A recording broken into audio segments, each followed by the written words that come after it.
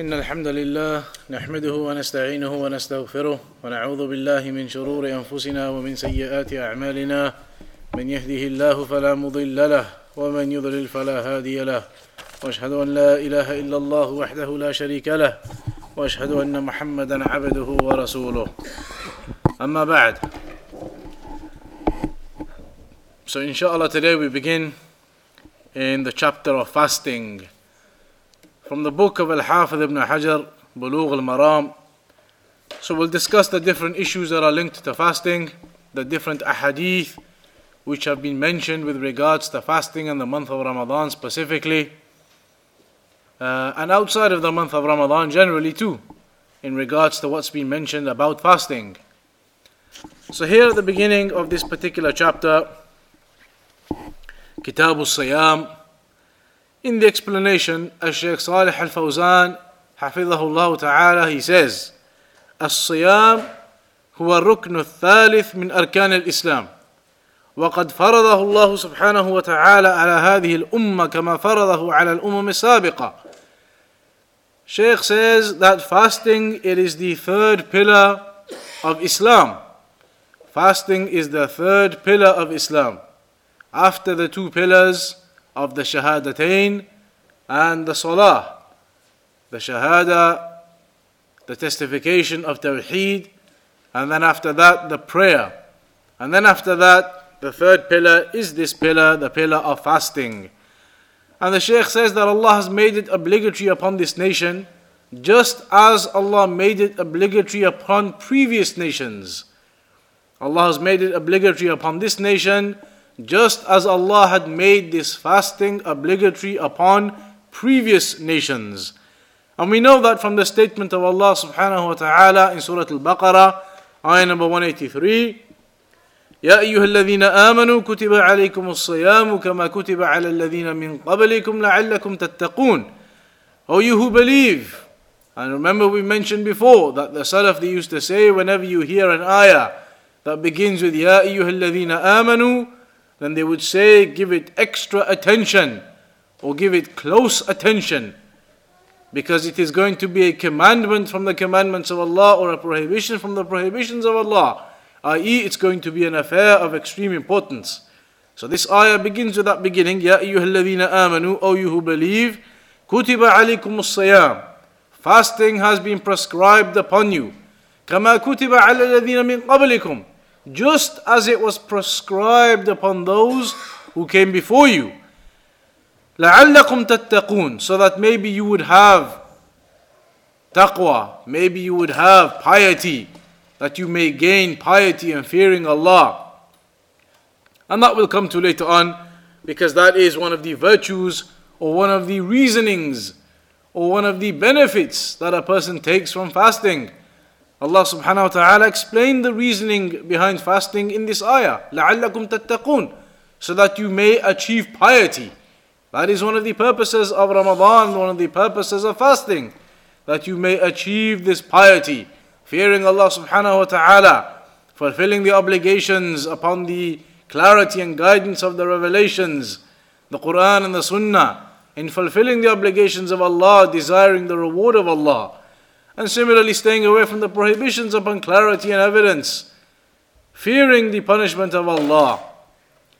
So then the Shaykh says, وَكَانَتْ فَرْضِيَّتُهُ فِي السَّنَةِ الثَّانِيَةِ مِنَ الْهِجْرَةِ وَقَدْ صَامَ النَّبِيُّ صلى الله عليه وسلم 9 رمضانات ثم توفي صلى الله عليه وسلم. The Shaykh says that Ramadan, or rather fasting, it was made obligatory in what year? In what year was fasting made obligatory? The second year of Hijrah. In the second year after the Hijrah of the Prophet ﷺ, في السنة الثانية من الهجرة. In the second year from the Hijrah of the Prophet ﷺ, the migration from Mecca to Medina, in the second year after that, then the fasting was made obligatory. And so the Prophet ﷺ, he fasted 9 Ramadans. The Prophet ﷺ fasted 9 Ramadans. because it was made obligatory in the second year after the Hijrah, and we know that the Prophet ﷺ died how many years after the Hijrah?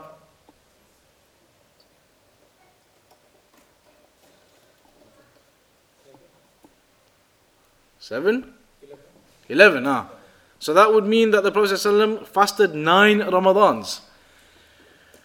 وَالصِّيَامْ فِي اللُّغَةِ. The Shaykh then goes on to explain, what does siyam, sawm, what does this word mean linguistically? When we speak about fasting, what does fasting mean linguistically? Sawm and siyam. Linguistically it means al-imsak. It means to restrict yourself, to control yourself, to keep a grip upon yourself. That's what it linguistically means, to refrain from. To refrain from something, to stop yourself from something, to restrict yourself from something, to refrain. That's the meaning of sawm in the Arabic language. So you could say, al-imsaku anil kalam. For example, you stop yourself or you refrain yourself from speaking. Or you could say, al-imsaku anil mashi. You refrain yourself from walking, you stop yourself from walking. Amma al-imsak anil kalam. As for using the word sawm to mean restricting yourself from speech, i.e. stopping yourself from speaking, then that is in the Quran regarding Maryam, in Surah Maryam, ayah number 26, إِنِّي نَذَرْتُ لِلرَّحْمَنِ صَوْمًا فَلَنْ أُكَلِّمَ الْيَوْمَ إِنْسِيًّا. That I have vowed to the Rahman sawman, this restriction, this controlling of myself. فَلَنْ أُكَلِّمَ الْيَوْمَ إِنْسِيًّا. So I will not speak to anyone. I will not speak to anyone this day. So that is a restriction of yourself, controlling yourself from speech, stopping yourself from speech.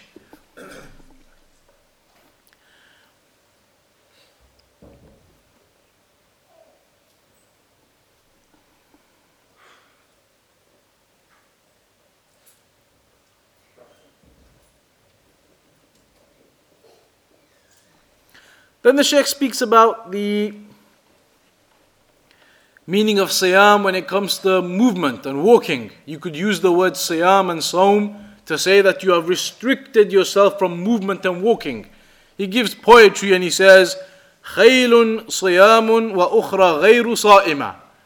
Horses that are in the state of sawm. What do you mean horses that are in the state of fasting? Horses that are in the state of fasting and others which are not in the state of fasting. That's what the poetry says. And the Shaykh says the meaning of that is that there are horses who are fasting, i.e. they are not moving. They have restricted themselves from movement. They are stationary in one place. So you see from these different examples, and there are other examples the Shaykh gives here, to indicate that the meaning of sawm and siyam linguistically is to restrict yourself and to stop yourself from doing something, to prevent yourself, to refrain from something. Islamically, what does sawm mean? Islamically, أما في شرع الصيام هو الإمساك بنية عن المفطرات الحسية والمعنوية من طلوع الفجر الثاني إلى غروب الشمس. Islamically, it is to restrict yourself, to prevent yourself from those affairs that will break your fast, from the physical things or the abstract things, from the طلوع الفجر الثاني, that will explain as we go along into the hadith, the fajr time, the morning time, we'll explain that in detail later, إلى غروب الشمس, up to the time of the sunset, that you prevent yourself from the items or the things that will break your fast during that time, eating and drinking, intercourse, other affairs that break the fast of an individual. You restrict and refrain yourself from those affairs during those times. So, أما إن أمسك بدون نية, and you must have an intention. An individual, he stops himself and he refrains himself from eating and drinking and the other types of things that break your fast with an intention. As for an individual who, for example, wakes up at Fajr time and he prays and the whole day up until Maghrib, for whatever reason, he doesn't get a chance to eat or drink anything. The whole day from Fajr up until Maghrib, he doesn't get a chance to eat or drink for whatever reason. And he doesn't commit any of the other acts that would typically break your fast, like intercourse, etc. So this individual, can we say that he has fasted now? You could say linguistically he's fasted. Linguistically he has stopped himself from eating and drinking, but correct. Islamically you could not say he has fasted. So Islamically you couldn't say he's fasted, correct. Because, why? Intention. He never made the intention to do that. There was no intention. He just, as it happened on that day, whatever his circumstances were, he never ended up eating the whole day from Fajr to Maghrib, from the morning to the evening. But it was without intention, so that cannot be considered as fasting as an act of worship. And we know that from many evidences, إِنَّمَا الْأَعْمَالُ بِالنِّيَّاتِ. Indeed, all of your actions are in accordance to your intentions. So if the person doesn't intend to fast as an act of worship for the sake of Allah, and even if he doesn't eat or drink and commit the other types of acts that would break your fast, you can't say that he's fasted Islamically in terms of obedience. And so he wouldn't be rewarded. That person wouldn't be rewarded for the act of fasting because he didn't have the intention for that. So then the Shaykh says, الإمساك بنية عن المفطرات الحسية كالأكل والشرب والجماع. So it is to restrict yourself and to prevent yourself from eating and drinking and relations with the family. And this is called فتسمى حسية عملية أو المعنوية. هناك مفطرات معنوية مثل الغيبة والنميمة والشتم وقول الزور والكلام القبيح وفعل المحرم من النظر إلى ما حرم الله والاستماع إلى ما حرم الله، فإنها مفطرات معنوية لأنها تنقص أجر الصائم أو لا يكون له أجر معها، قد تستغرق أجره فلا يكون له أجر. ولهذا يقول من لم يدع قول الزور والعمل به والجهل فليس لله حاجة في أن يدع طعامه وشرابه. The Shaykh says there are certain types of things that are not physical, that you must also restrict yourself from whilst fasting. Fasting isn't that you just stop eating and drinking. Fasting isn't that you just stop eating and drinking. Also, there are other types of things that a person must fast from, that he must restrict himself from. The abstract types of things like backbiting and slander and lying and deceiving and cheating and looking at things which are haram, listening to things which are haram, committing other types of evil deeds. All of that is something that you must prevent yourself whilst fasting also. These acts cannot be continued. Fasting isn't just to stop eating and drinking but continue doing all these other sins. And so that will come later on. The Shaykh mentioned the hadith that a person who doesn't leave evil speech and incorrect speech and acting upon it and ignorance, then there is no need for that person to stop eating and drinking. There's no need for that person to leave his food and drink if he's going to carry on upon all of the rest of the sins that he does. Hadith in Sahih Bukhari from Abu Hurairah. There's another hadith which is mentioned by some of the scholars that the Prophet ﷺ said, ليس الصيام من الأكل والشرب وإنما الصيام من اللغو والرفث. Fasting isn't just from food and drink, but rather fasting is from this type of evil behavior and evil speech and wrongful acts. That's what fasting is, to prevent yourself from those types of things, not just food and drink. People think now fasting is as long as you don't eat and drink anything, you've done your fasting. But what about all of this lying and the slander and the backbiting and all these types of things people do whilst they are fasting?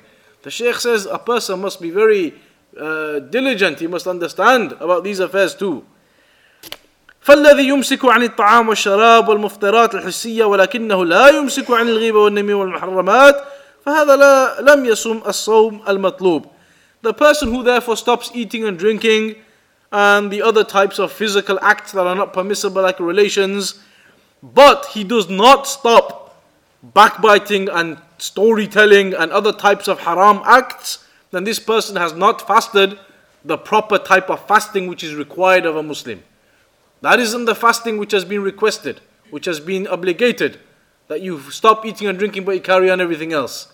Rather, the fasting which has been obligated and which has been required from a person is to stop eating and drinking and to stop all of the other evil deeds.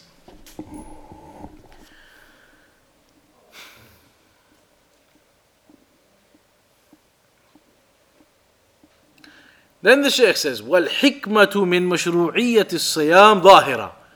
The wisdom behind obligating the fasting is obvious, the Shaykh says. It's clear. And that is the statement of Allah, لَعَلَّكُمْ تَتَّقُونَ, as we briefly mentioned. That you might achieve piety. That you may obtain piety through this fasting. لأنه يمنع النفس من الشهوات والأكل والشرب والجماع لأن هذه الأمور تحمل النفوس على الطغيان وعلى الغفلة. Because fasting, it prevents you from desires. How does fasting prevent an individual from desires? Because the Shaykh says food and drink and relations with your families, all this food and drink and this energy, it gives the person this energy to be able to commit sins and to do transgression and to go beyond the boundaries. But when a person إذا انهمك الإنسان في الأكل والشرب وتناول الشهوات حمله ذلك على الأشر والبطر والطغيان والغفلة عن ذكر الله عز وجل. If a person, he engages in the eating and the drinking and the fulfilling of his desires, then this will cause him to go into even more evil affairs and into transgression. However, when a person he fasts, فإنه تنكسر فيه حدة الشهوة والتطلع إلى المآكل والمشارب. Then the person, when he's fasting, it prevents him from looking towards food and drink. It prevents him from going towards desires. His desire is weakened because the food and drink is not in his stomach. His desire becomes weakened. وتضيق فيه مجاري الشيطان. And his veins and his blood flow, it becomes tightened with the hunger, and the blood and the vein flows within them. The shaitan, as it's mentioned in one hadith, that the shaitan flows between the people just as the blood flows in between their veins. So when they become tightened, then it's as if the pathways of the shaitan are being tightened. So fasting, it tightens those pathways of the shaitan and it weakens the desire of a person. And so, therefore, the heart of a person becomes softer. The heart of a person becomes softer, فَيَلِينُ قَلْبُهُ وَلِذَلِكَ قَالَ. And that's why Allah said, لَعَلَّكُمْ تَتَّقُونَ. So that you might obtain this piety and that you might obtain this humbleness and modesty and humility in front of Allah subhanahu wa ta'ala. ويذكر الإنسان بضعفه ويذكر الإنسان بضعفه وحاجته إلى الله عز وجل. And a person, he is reminded of his need for Allah. He is reminded of how weak he is, how small he is in the creation from the creations of Allah. And he is reminded of his everlasting need to Allah. That a person can never live without Allah, without the blessings of food and drink and water, etc. So you're reminded of your need to Allah. وَيُذَكِّرُهُ بِنِعْمَةِ اللَّهِ الَّذِي أَنْعَمَ عَلَيْهِ بِالْأَكْلِ وَشُرْبِ. And also it reminds you of the blessing of Allah upon you that you do actually have food and drink. That when it comes to the time of iftar, you will sit and you will eat and you will drink. So it reminds you of that blessing of the food and the drink that you have from Allah. وَتَنَاوَلِ مَا أَبَاحَ اللَّهُ لَهُ. And it reminds you of the blessing of Allah upon you from amongst the allowed forms of acts that are okay for you to do. The blessing of Allah for these different types of acts that are permissible for you to do. Because during Ramadan you have to restrict yourself from them. For example, relations with your wife during the day, or eating or drinking, etc. ويذكره بأحوال المحتاجين إذا ذاق مس الجوع ومس العطش ومس الحاجة. تذكر أحوال المحتاجين. And a person, he will remember and he will recognize the state of those people who are in need, who are in poverty, the ones who feel this hunger always. When he feels that hunger, when he feels that thirst, when he feels that weakness, then He will remember those individuals who are in that state and He will have mercy towards them. So the Shaykh says, وَفِي الصِّيَامِ حِكَمٌ عَظِيمَ وَفَوَائِدُ كَثِيرًا. In fasting there are great wisdoms and many benefits. وَلِهَذَا قَالَ جَلَّ وَعَلَا. And for this reason Allah said, لَعَلَّكُمْ تَتَّقُونَ. So that you might fear Allah and gain piety. That's why in one hadith Qudsi, Allah subhanahu wa ta'ala said, الصَّوْمُ لِي وَأَنَا أُجْزِي بِهِ. That fasting is for me. Allah says to His slaves, fasting is for me and I will reward it. Fasting is for me and I will give the reward for it. إِنَّهُ تَرَكَ شَهْوَتَهُ وَطَعَامَهُ وَشَرَابَهُ مِنْ أَجْلِي. Allah says, indeed, this slave, he has left his food and his drink. He has left his desire and his food and his drink for my sake. وَلَخَلُوفُ فَمِ الصَّائِمِ. And the fragrance, the smell that comes out of the mouth of a person who is fasting, because of that fasting, أَطْيَبُ عِنْدَ اللَّهِ مِنْ رِيحِ الْمِسْكِ. Then that smell that comes, that type of smell which comes out of the mouth of an individual who is fasting, it's different. You can recognize that the smell of a person's mouth is different when he's fasting compared to when you're eating. Because the stomach is empty and it's been empty for hours, the smell becomes different. But it mentioned in this hadith that smell, أَطْيَبُ عِنْدَ اللَّهِ مِنْ رِيحِ الْمِسْكِ. That smell is more beautiful to Allah than the misk itself, the fragrance itself. So this is something which is mentioned of the virtues of fasting also, and that is in Sahih Muslim. And in Sahih Al-Bukhari. The Shaykh says, what's the meaning of this hadith? The meaning of this hadith is that Allah is saying now that fasting is something beloved to Allah. That Allah says, fasting is for me. I will give the reward for it. He has left his food and his drink and his desires for my sake. Because this fasting, it is an act of obedience. It is an act of obedience. هذا مما يدل على فضل الصيام على سائر الأعمال. This therefore indicates the virtues of fasting upon the other acts of worship. فالصيام عبادة عظيمة. So fasting is a great act of worship. ولهذا كان صالحون يكثرون من الصيام من غير الفريضة. That's why the pious and the righteous people that came before us, they would always fast excessively outside of Ramadan. Outside of Ramadan, the rest of the year, they would always fast a lot. There are many sunnah days that you can fast. Monday, Thursday, 6 days, or 3 days in the middle of the month, etc. The days of Shawwal. All of these different days that you can fast after Ramadan. The righteous people, they used to make sure they would fast a lot of those days outside of Ramadan. Because of these virtues of Ramadan. لِحُبِّهِمْ لِلصِّيَامِ وَتَقَرُّبِهِمْ إِلَى اللَّهِ عَزَّ وَجَلَّ. Because of their love for fasting and to get closeness to Allah subhanahu wa ta'ala. To gain closeness to Allah subhanahu wa ta'ala. وَكَانَ النَّبِيُّ صلى الله عليه وسلم يُكْثِرُ مِنَ الصِّيَامِ. And the Prophet صلى الله عليه وسلم used to fast a lot. فَكَانَ يَصُومُ حَتَّى يُقَاسُ. So sometimes he would fast so much that it would be said, لا يفطر. That he's not going to break his fast ever. He's fasting every day. He would fast so much sometimes that it would be said he's never going to open his fast. He fasts every day. وَكَانَ يُفْطِرُ حَتَّى يُقَالُ. And sometimes he would leave fasting to the extent that it would be said, لا يصوم, that he's not fasting. He's not going to fast. وَكَانَ الصَّالِحُونَ يُكْثِرُونَ مِنَ الصِّيَامِ تَقَرُّبًا مِنَ اللَّهِ عَزَّ وَجَلَّ على صيامهم رمضان لعلمهم ما في الصيام من الفوائد العظيمة. So the righteous people, they used to fast many days outside of Ramadan because they knew of the great virtues and benefits of Ramadan and how this would bring them closer to Allah. Look at the way of the Salaf and look at the way of the righteous people. These are the acts that bring you closer to Allah. These are the acts that if an individual desires to gain closeness to his Creator, then these are the types of acts that you do.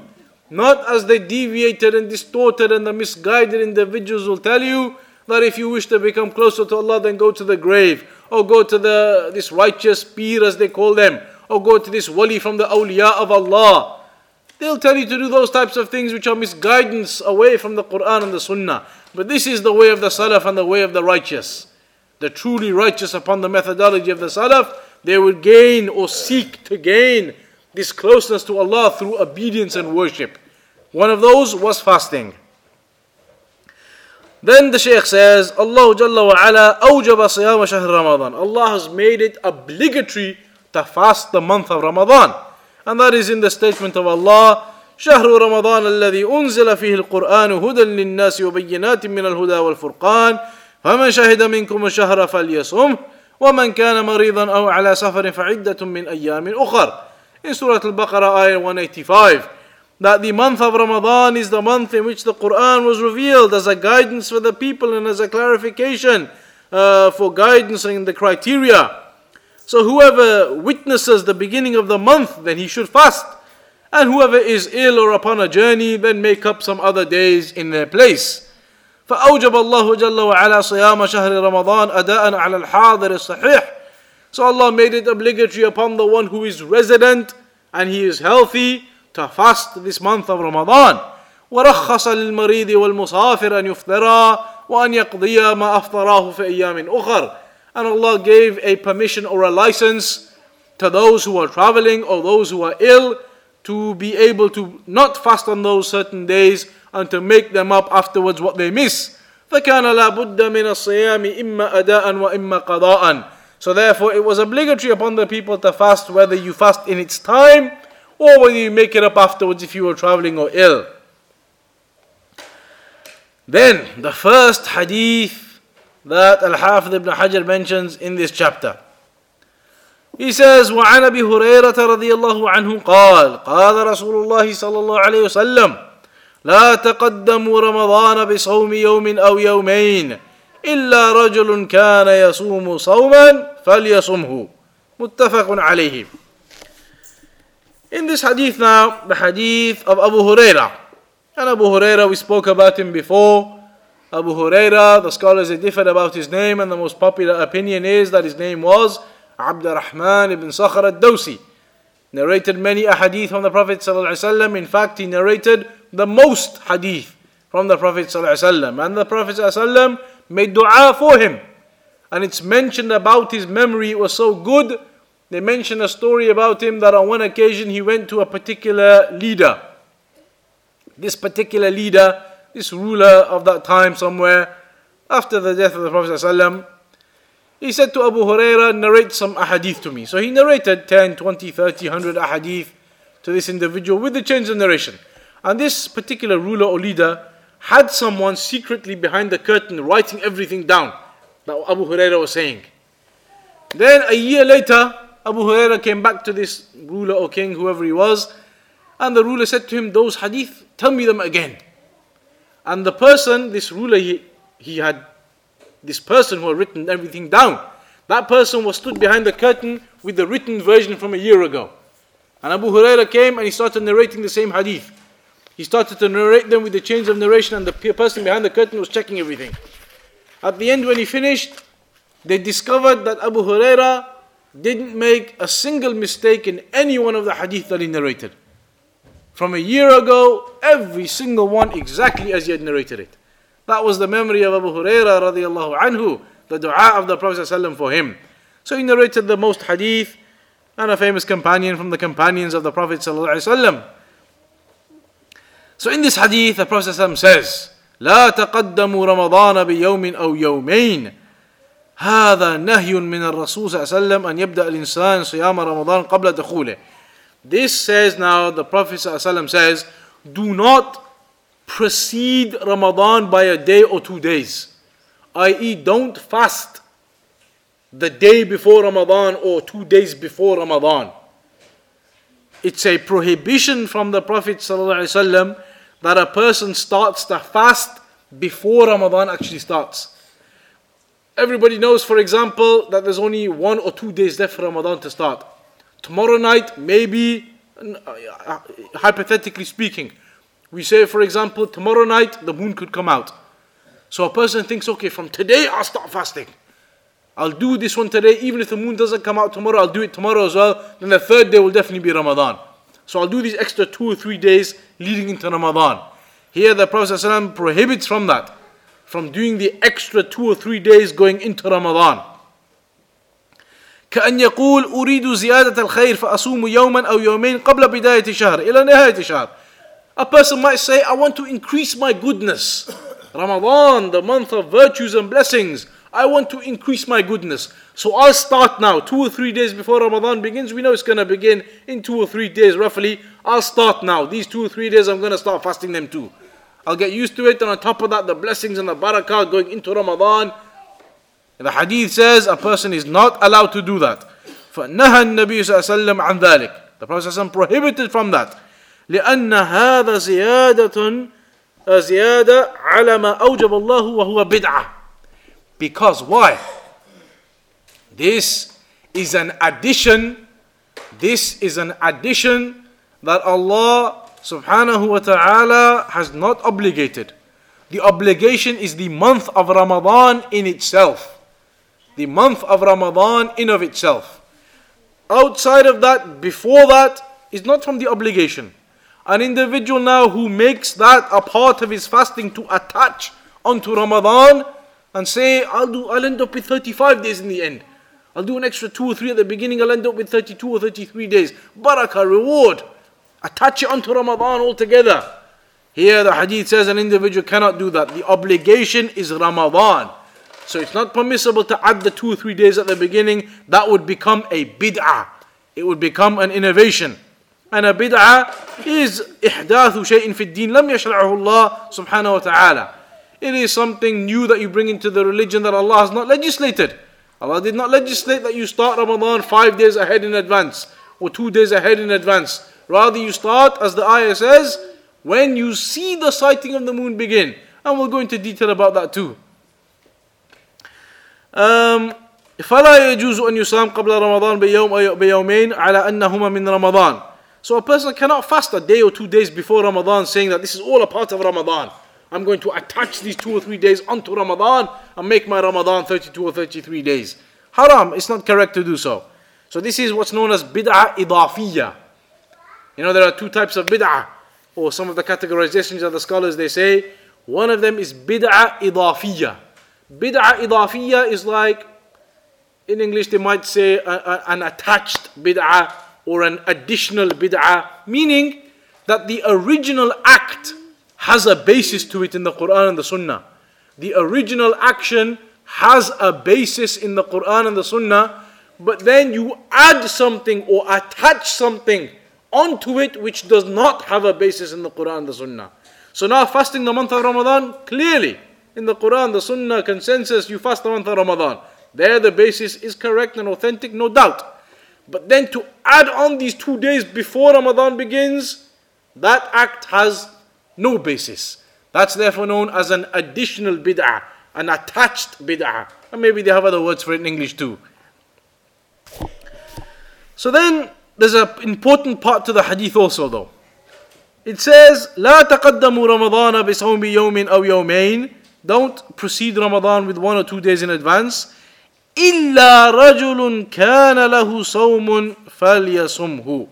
Except for someone who typically fasts upon those types of days, and we'll explain what we mean, then he can continue. إلا رجل.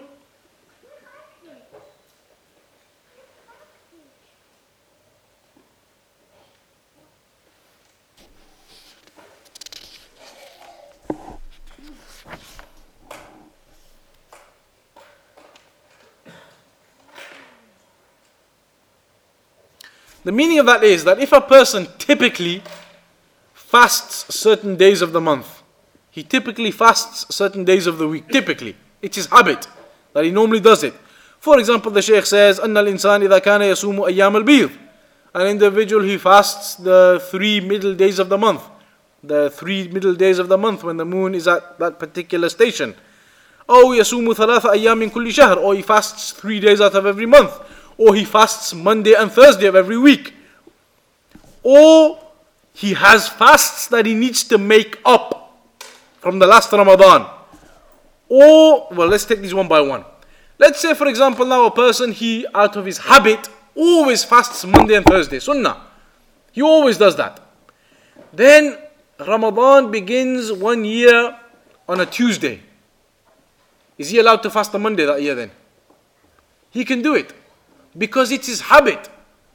He always fasts Mondays and Thursdays. If Ramadan begins on Tuesday, he can fast on Monday because it's his habit and his norm. That's something he typically does. But a person who doesn't, he wants to specifically add that day on for the sake of Ramadan, that's not allowed.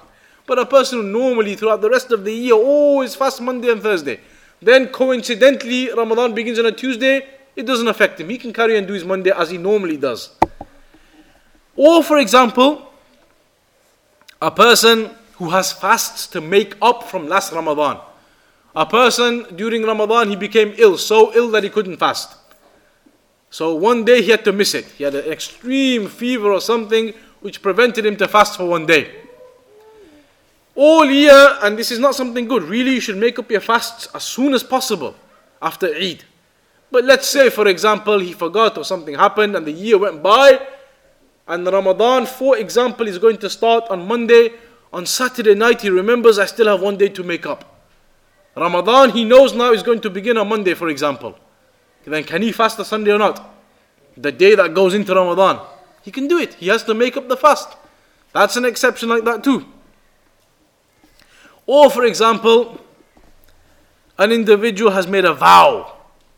He has vowed to fast the last day of Sha'ban. He's made some vow for whatever the vow might be. He's taken a vow, another, that he's going to fast the last day of Sha'ban. Then again, in that case, he would have to fulfill that vow if it was a vow of obedience. These are some of the types of instances where a person could fast those 1 or 2 days leading into Ramadan. But outside of these types of things, then there is not an exception for somebody who specifically wants to add those days for the sake of joining onto Ramadan. That's the difference. أما إذا نوى الصيام من رمضان قبل أن يدخل هذا لا يجوز فهو بدعة وحرام لا يتقدم رمضان بيوم يومين هذا نحو للتحريم ولا يجوز زيادة في العبادات عما حدده الله سبحانه وتعالى.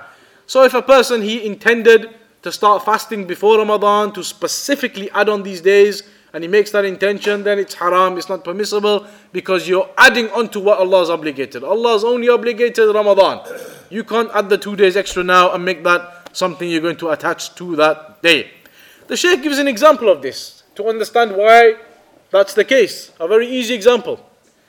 Salat al-Dhuhr, for example, is 4 raka'at. If an individual came along and said, I've got a lot of spare time today and I want to get more reward, so I'm going to pray 6 raka'at for Dhuhr today. What do you think? Haram, not allowed, not going to be accepted like that. Bid'ah, innovation, completely wrong. Because now he has added on to what is obligatory upon him. Obligatory 4 raka'at. If you add on 5 or 6 or 7 and do more, it becomes wrong. So that's the Shaykh, that's what he mentions. That when it comes to worship, you can't just add on your extras onto worship. You worship Allah as Allah has commanded you. That's why the principle is that ibadah is tawqifi. As you have been commanded to worship Allah, that's how you worship Allah. And that's one of the meanings of Ashhadu anna Muhammadan abduhu wa rasuluh. Allah yu'badu Allah illa bima shar'a. That you do not worship Allah, Allah is not to be worshipped except how the Prophet Muhammad sallallahu alaihi wasallam commanded us to worship him.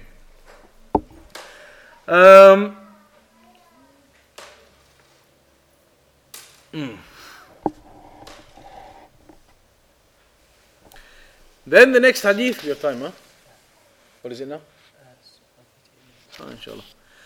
So then the next hadith, وعن عمار ibn Yasir. So there, the first hadith everyone's understood now. Ramadan, you begin when Ramadan begins. It's not permissible to start adding on days at the beginning, saying barakah and extra days of reward, attach it onto Ramadan. Except for somebody who has that reasoning. He typically does that, or he's made a vow, or he has one to make up. Outside of those types of reasons, then it's not permissible to do so. That's the first issue. وعن عمار بن ياسر رضي الله عنه قال من صام اليوم الذي يشك فيه فقد عصى أبا القاسم صلى الله عليه وسلم. ذكره البخاري تعليقا ووصله الخمسة وصححه ابن خزيمة وابن حبان. Ammar ibn Yasir in this hadith says that whoever fasts on the day of doubt, then indeed he has disobeyed, or he has disobeyed and gone against and sinned against the Prophet Muhammad sallallahu alaihi wasallam. The one who fasts on the day of doubt, then he has sinned against the Prophet sallallahu alaihi wasallam. Opposed the Prophet sallallahu alaihi wasallam.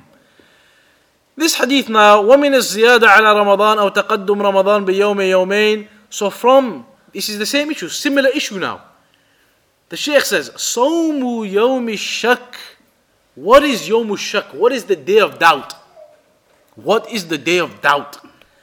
هو يوم الثلاثين من شعبان إذا حال دون رؤية الهلال غيم أو قطر يعني غبارا أو قتاما فلم يرى الهلال ليلة الثلاثين. هذا يسمى يوم الشك، لأنه يحتمل أنه تمام شعبان ويحتمل أنه من رمضان وهو مشكوك فيه. والشك هو التردد بين أمرين لا مرجح لأحدهما. The day of doubt. Imagine now Sha'ban, the month that we're in right now. You get to the 30th, you get to the 29th day of Sha'ban. You get to the 29th day of Sha'ban. You pray your Maghrib. Now, where are we now? We're now in the night of the 30th. The night of the 30th has begun now. So now it's possible that we're in the night of the 30th of Sha'ban, or it could actually be the night of the 1st of Ramadan. After 29 days of Sha'ban, the next day could be the 1st of Ramadan, or it could be the 30th of Sha'ban, depending if the moon comes out or not. That's why every year you wait to see on that night, has it been declared? Has the moon been sighted anywhere? If it's been sighted, then after 29 days, that's it, Sha'ban finishes, you begin Ramadan. If it doesn't, no sighting anywhere, then you complete Sha'ban and then begin Ramadan. But after that 29th day, imagine now after the 29th day finishes, you pray Maghrib, or after that time, then there's cloud cover everywhere. Clouds everywhere, or dust and mist in the air. There's factors that prevent you from seeing the moon clearly. So you can't see. So now you don't know. Could be that behind all of this cloud cover and everything, the new moon is actually out. Could be. Or it could be that it isn't out. It's actually still Sha'ban. You don't know. You can't see. There's doubt. Is it Ramadan? Is it not Ramadan? We couldn't see. There was too much cloud cover. There was too much mist and haze and other factors. That's now known as the day of doubt. Is it actually Ramadan or is it not? We couldn't tell. The night before it was covered up, everything, we couldn't tell. So the Shaykh says this is what's known as the day of doubt.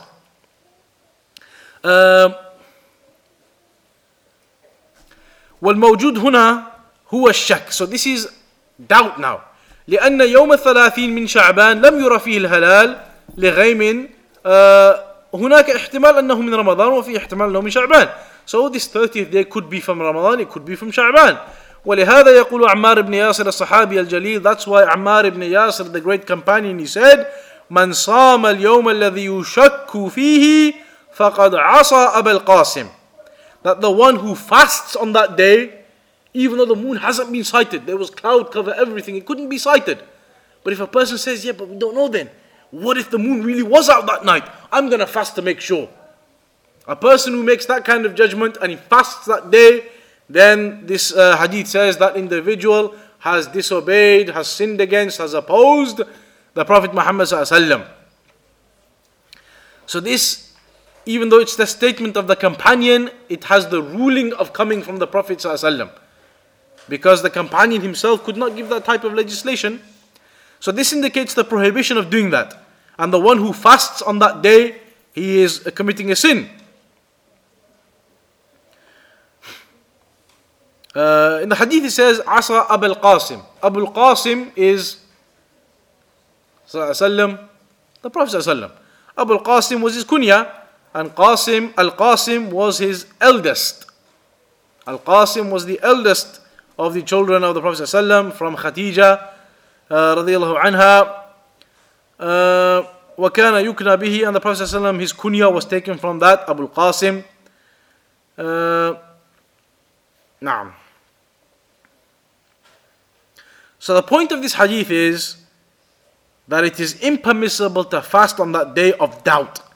And that is the 30th day of Sha'ban, when the cloud cover and other factors prevent you from seeing the moon.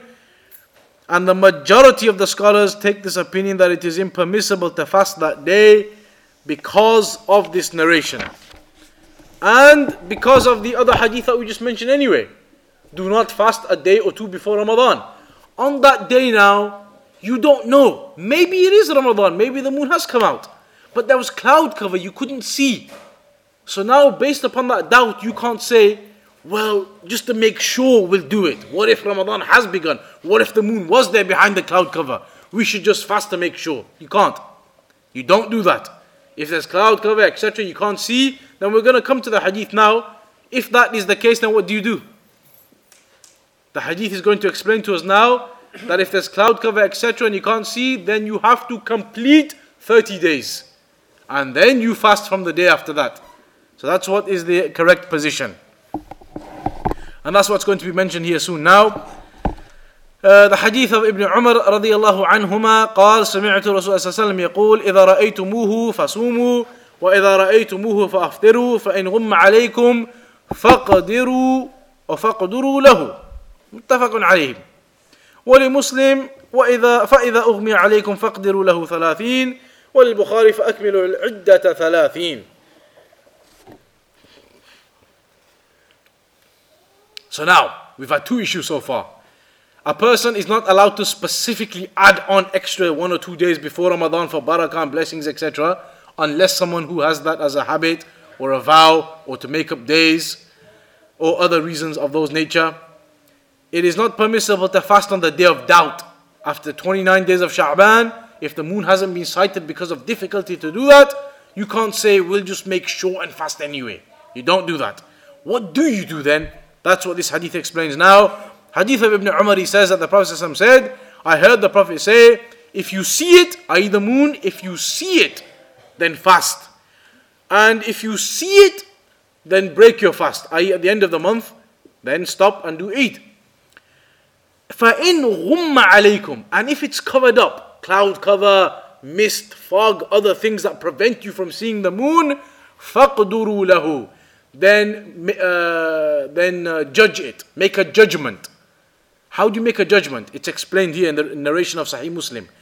إِذَا أُغْمِيَ عَلَيْكُمْ, if it's covered up and you can't see, then make the judgment of 30 days. Also, فَأَكْمِلُوا الْعِدَّةَ 30, complete 30 days. So on the 29th day of Sha'ban, because the month in the lunar months, it can be 29 or 30 days. Sha'ban, after the 29th day, you're going out to look for the moon, but it's covered up everywhere, you can't see. So you're in doubt. Is the moon out there or not? I can't see. What you're supposed to do then is make the judgment that we're going to complete 30 days. You make the calculation that we will do 30 days therefore. If you cannot see the moon, it's covered up, you can't tell if it's there or not, you're not fasting then. You complete 30 days of Sha'ban and then you begin after that. Because the moon hasn't been sighted. The hadith of Ibn Umar says, the Prophet said, if you see it, fast. If you see it, fast. And if it's covered up, then make the calculation. What's the calculation? The two narrations tell you 30 days of Sha'ban, 30 days of Sha'ban. Complete the 30 days and then start fasting. So that's what the hadith indicates. Here the Shaykh says, صوموا لرؤيته وافطروا لرؤيته فعلق صلى الله عليه وسلم الصوم برؤية الهلال. The Prophet صلى الله عليه وسلم therefore associated or attached the obligation of fasting upon seeing the moon. The obligation of fasting upon seeing the moon. Not guessing, not saying, well, it could be out there, it could not be out there, we'll be safe and just fast. No. If you can't see it, then you leave it another day without fasting. Let 30 days of Sha'ban go by and then begin. Some people use that hadith in Baltimore and every Ramadan they complete 30 days because they believe that you cannot see it in here. So therefore, every Ramadan, no matter what happens, they do 30 days of Sha'ban and they fast. Inshallah, these types of issues, we will come to them because there's lots of fatwa of the scholars about that, about the different countries and what you follow, etc. We'll come to all those details inshallah too. So then the Shaykh says, وَعَلَّقَ الْإِفْطَارِ بِرُؤْيَةِ الْهِلَالِ, and also the end of the month of Ramadan is based upon the sighting of the moon. Then he said, if it's covered up and you can't see it, then in that case the majority of the scholars have quite clearly explained that you complete 30 days and then you start your Ramadan. Because the origin is لأن الأصل بقاء شعبان حتى يرى الهلال. The origin is, the default is right now on the 29th day of Sha'ban. Which month are you in? Sha'ban. The default is that you're in Sha'ban. To get you into Ramadan, you need to see the moon. If you don't see the moon, then the default is you stay in Sha'ban. That's the default. You're still in Sha'ban. If you can't see the moon, it's covered up, whatever reason, the default is you stay in Sha'ban. Then when you see the moon, or you complete 30 days, because any month it can't be more than 30 days. So once 30 days is gone, you move into Ramadan.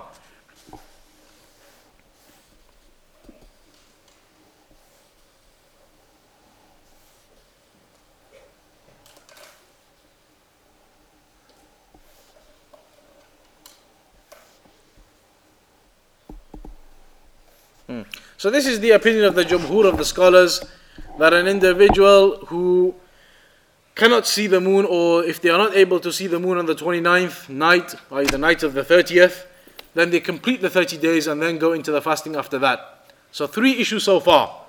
Ramadan, when it begins, it's not permissible for an individual to add on extra days at the beginning of it, unless there are specific reasons as we mentioned.